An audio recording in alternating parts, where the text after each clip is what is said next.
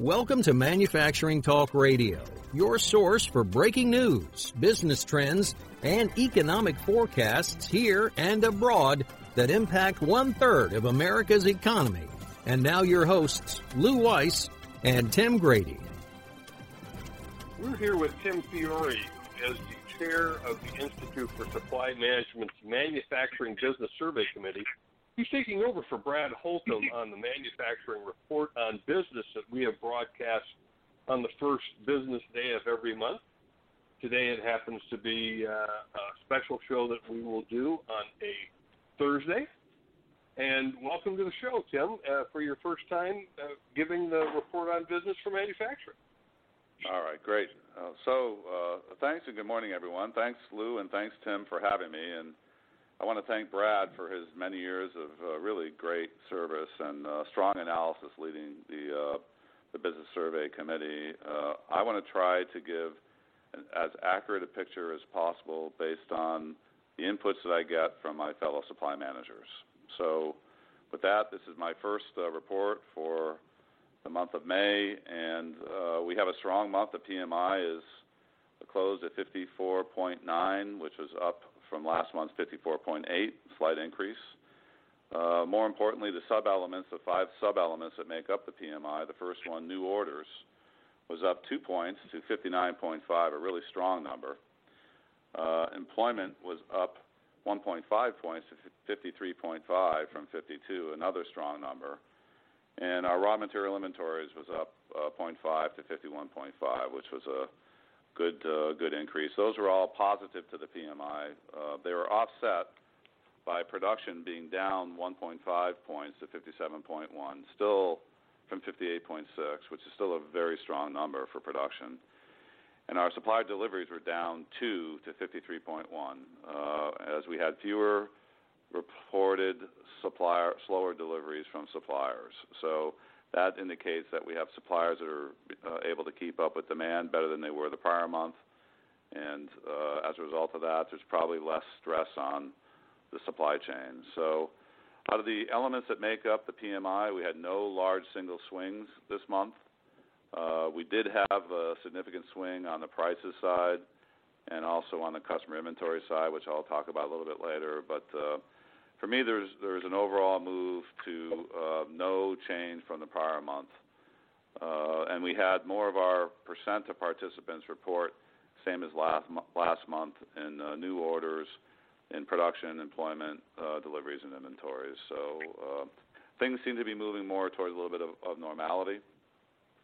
I think, as far as prices are concerned, we went from 68 to 60, still really a strong number, but if you look at the prices up and prices down section, we have more in the prices down section this month than we've had in quite some time. We have steel both in the prices down and the prices up section, which means that it's kind of in transition. And if you recall, steel has been generally in the prices up for the last 12 or 13 months, and it's now showing up in prices down, so there's probably some relief coming in steel prices, all forms, all shapes, which will bleed itself through to PO prices and end item prices that the manufacturers produce. So a lot of the stuff that's being noted on the price side is global commodity related.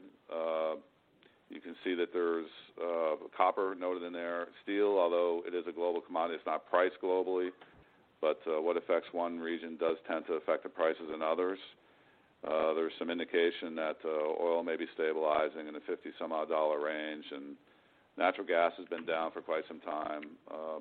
As I mentioned, copper is down in price, which is a real positive if you're looking for lower prices. So for me, what that means is as a supply manager, I would feel much more comfortable in planning on laying in longer order streams, placing longer-term agreements, not feeling that prices are going to drop on me with a long-term agreement. And when you let more long-term agreements out, it provides more assurance of supply because suppliers then have a much more assurance that they will be building a product for a period of time and will invest in the product and hire people and so on. So I see prices dropping a bit as being a positive from a supply chain manager standpoint. On the other hand, we also have employment issues, a lot of comments from the Business Council that they're having trouble filling factory worker positions. We're seeing more and more come in every month. I don't think it's a question of if they can fill the positions, it's when. And most likely there's quite a bit of overtime being spent right now to support the lack of available manpower. But as you know, employment isn't something that can be turned off and turned. It can't be turned on really quickly, and even turning it off doesn't happen so quickly. So this is something that's going to have to make its way through the manufacturing cycle here, and we'll probably see it as an issue for the next 3 or 4 months.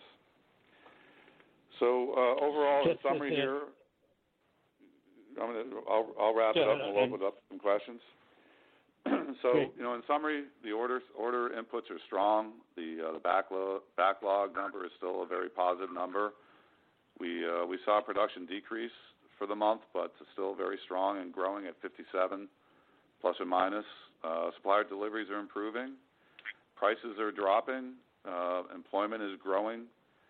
And the only issue I think I have, based on the inputs that have come in, is that we have a customer inventory number that is up 4 points, and I would prefer to see that number as being too low, and is moving now towards being about right, which means that we're building product for customers' inventory and it's not being consumed. So if that number continues to grow, I would have some concern about that.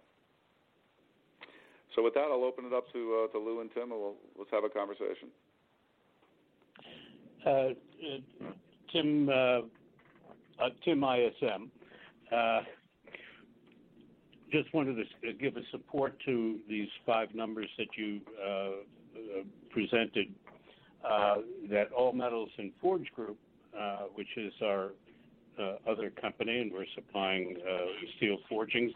The last 2 months, and particularly this past month of May, also our numbers have gone up. Our backlog has gone up. Our new orders have gone up. Production is around the same place. So we're kind of right in the mix with the ISM numbers. So that's always a good thing. And it's actually for the last 25, 30 years, our numbers always seem to follow your numbers. So we're consistent. Good. Tim? Yeah, I think it's clearly been the case that Lou has followed the ISM for some 40 years, and it's been a kind of a very reassuring report, Tim, that comes out every month from ISM. I know that it is a fairly steady report. It's very consistent with last month's. We always hear about a term they'll probably retire by the end of the year as please don't use it anymore. But did any of the respondents indicate that there were any headwinds that they were facing as they moved through May? Well, yeah, I think there's still issues around being able to get access to materials. I think there's still there's supply chain issues around their ability to purchase the types of stuff that they want at the time frames that they need it, but I think that's starting to relax a little bit. There were quite a few comments that popped up around labor, as I mentioned earlier, and there are comments now coming in around issues that affect the nation and how they might affect them. So, for instance, we have one comment here about, it came from the transportation equipment sector, quote, economy is still strong, but the political climate can change things very quickly. And, most likely that's a comment that's related to emissions issues that are in the forefront of the news these days as to whether we stay in the climate accord or not. And if you do a little bit of research in this sector, it's automotive, it's aircraft, it's trucks and things. And, a lot of those suppliers are global in nature, and they have global products, global platforms. And they still have to meet emissions rules for Europe, for instance. Europe and the U.S. have emissions rules that are very similar. So you have to deploy the technology to meet the European need. And now they won't be able, if things change compared to where they were, they won't be able to deploy that technology in the United States and command the cost increases / price increases that they would get. So, and it's going to make their job a lot more complicated. I think that's one of the issues that comes out. You can hear a lot of CEOs now talking about that we're going to continue to believe that we should stay in the climate accords independent of what the U.S. does, and so on and so on. I think the other issue that kind of popped up here is the Canadian lumber tariff, the softwood tariff that was announced about a month ago, and we're already receiving comments about that. I don't think the supply managers know yet what it's going to mean to them, but clearly they're taking steps to address it, and as a minimum it's going to mean increased cost, and as a maximum it's going to mean increased costs with a lack of available sources, a problem with getting supply. So, and these things, you can see what's going on and where the U.S. is going, and in many cases the stuff bleeds over into business, and if it bleeds over into business, it ends up in manufacturing, and we hear about it. It seems as though that the implementation of tariffs on products, whether it's Canada or any other country, if we keep on doing that, adding tariffs, they will add tariffs, and we, the citizenry, will wind up being the ones that actually are the ones who pay the taxes or the tariffs. It seems almost foolhardy for us to be playing this game. And, I don't mean to get political, because we try not to get political in this on MTR, but it does seem as though that we can't talk about manufacturing anymore without talking some aspect of politics. Yeah, good comment, Lou. I agree. So, we just came from the International ISM conference last week, and there's no doubt that supply managers are free traders. We're absolute believers in free trade. We also believe that in order to have a healthy economy, you have to have strong employment with high-quality jobs and hopes for people to move up in their jobs so that there's ability. We've always had class mobility in this country, and we need to maintain that. But I don't think that there's any supply managers that truly believe in their heart that putting up artificial barriers is going to benefit themselves or the country in the moderate to longer term. It might benefit their country in the short term, their company in the short term, like the things that are being discussed around steel. But longer term, it's not a benefit to the country. And we believe in free and open competition. And in order to do that, you really do not want artificial barriers. So we'll see. But there's a lot of talk because there's a lot of emotion. And but I think just Tim's perspective on this is there's a lot of smart people in Washington, and they're listening to the business community, and things will work themselves out without some major disaster occurring. Tim, you make a very interesting and important point on any tariffs, particularly the Canadian lumber tariff. And obviously you have your pulse on, or your thumb on the pulse of supply chain and purchasing. This is the first I'm hearing about companies indicating that they want to stay in and may stay in the Paris Climate Accord, even if the country doesn't. I find that fascinating, Tim. Well, I mean, the one that really jumps to mind, the General Electric is definitely saying we should stay in. And the other one that kind of jumps to mind is Daimler Chrysler Trucks, which they own Freightliner, which is the biggest manufacturer in the United States, last I knew.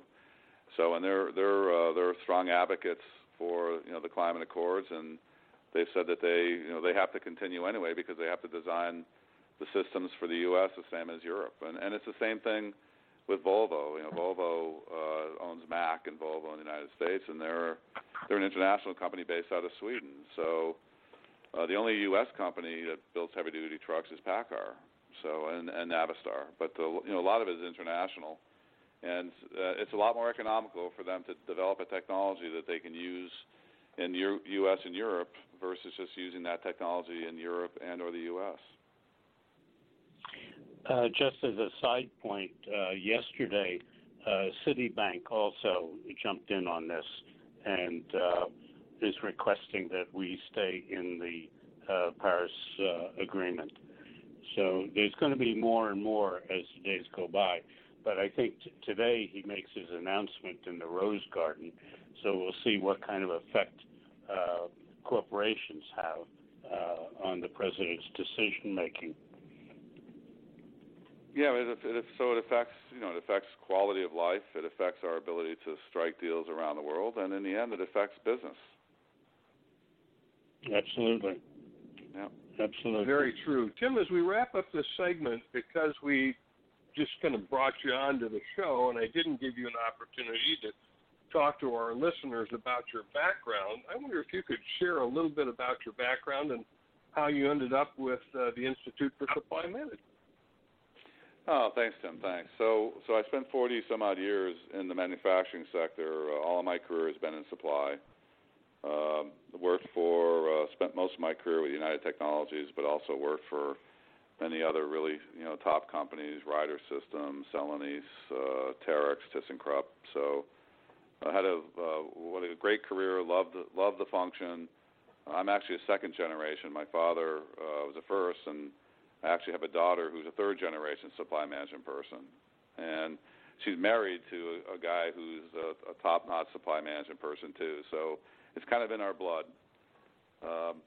As far as ISM is concerned, the light kind of came on in the mid-'90s for me, first through CAPS activity, and then into ISM. And I was fortunate enough to be the chair of the board of advisors for CAPS for a number of years, and also to be on the board of directors for ISM for a 4-year stint, which I'm very proud of, and I was happy to serve. So, I see ISM as it's a leading organization for supply managers around the world. It's got a great history, great people, doing some really outstanding things going forward, and I was very happy when they asked me to take on the PMI after Brad decided to retire. So it kind of fits in my wheelhouse. I've done a lot of global business throughout my career, and with a lot of multinational companies, and have had to stay involved with the economics around the regions and around the world. And this allows me to use my skills to the extent that I can. So happy to be involved. Just remember, Tim, it's going to take a minimum of 42 shows before you get a yellow jacket. As Brad Holt. You raised the bar, didn't you? Yeah. We're always improving. I like that. But you don't have to retire to actually get the jacket, so we'll be glad to award it a couple of years down the road. Tim, we've enjoyed having you with us. We appreciate your insights, and we look forward to your report next month on the first business day of the month. Okay, Tim and Lou. Hey, thanks very much. I appreciate being on the phone, and glad to be able to pass out what almost 400 supply managers believe is going on in their business for the last month. So talk to you guys soon. Talk to you soon. Bye-bye. All right, thanks. And we've been speaking with Tim Fiore, who is the chair of the Institute for Supply Management's Manufacturing Business Survey Committee. They put out the Purchasing Managers Index, or the PMI report, every month, called the Manufacturing Report on Business, a number that's at 54.9 this month, very strong, and we are looking good as we head into June. Thank you for joining us. Thanks for joining us on Manufacturing Talk Radio. If you'd like to be a guest on our show, contact us at info@mfgtalkradio.com. We'll see you next Tuesday at 1 p.m. Eastern Standard Time at mfgtalkradio.com. This podcast is a part of the C-Suite Radio Network. For more top business podcasts, visit c-suiteradio.com.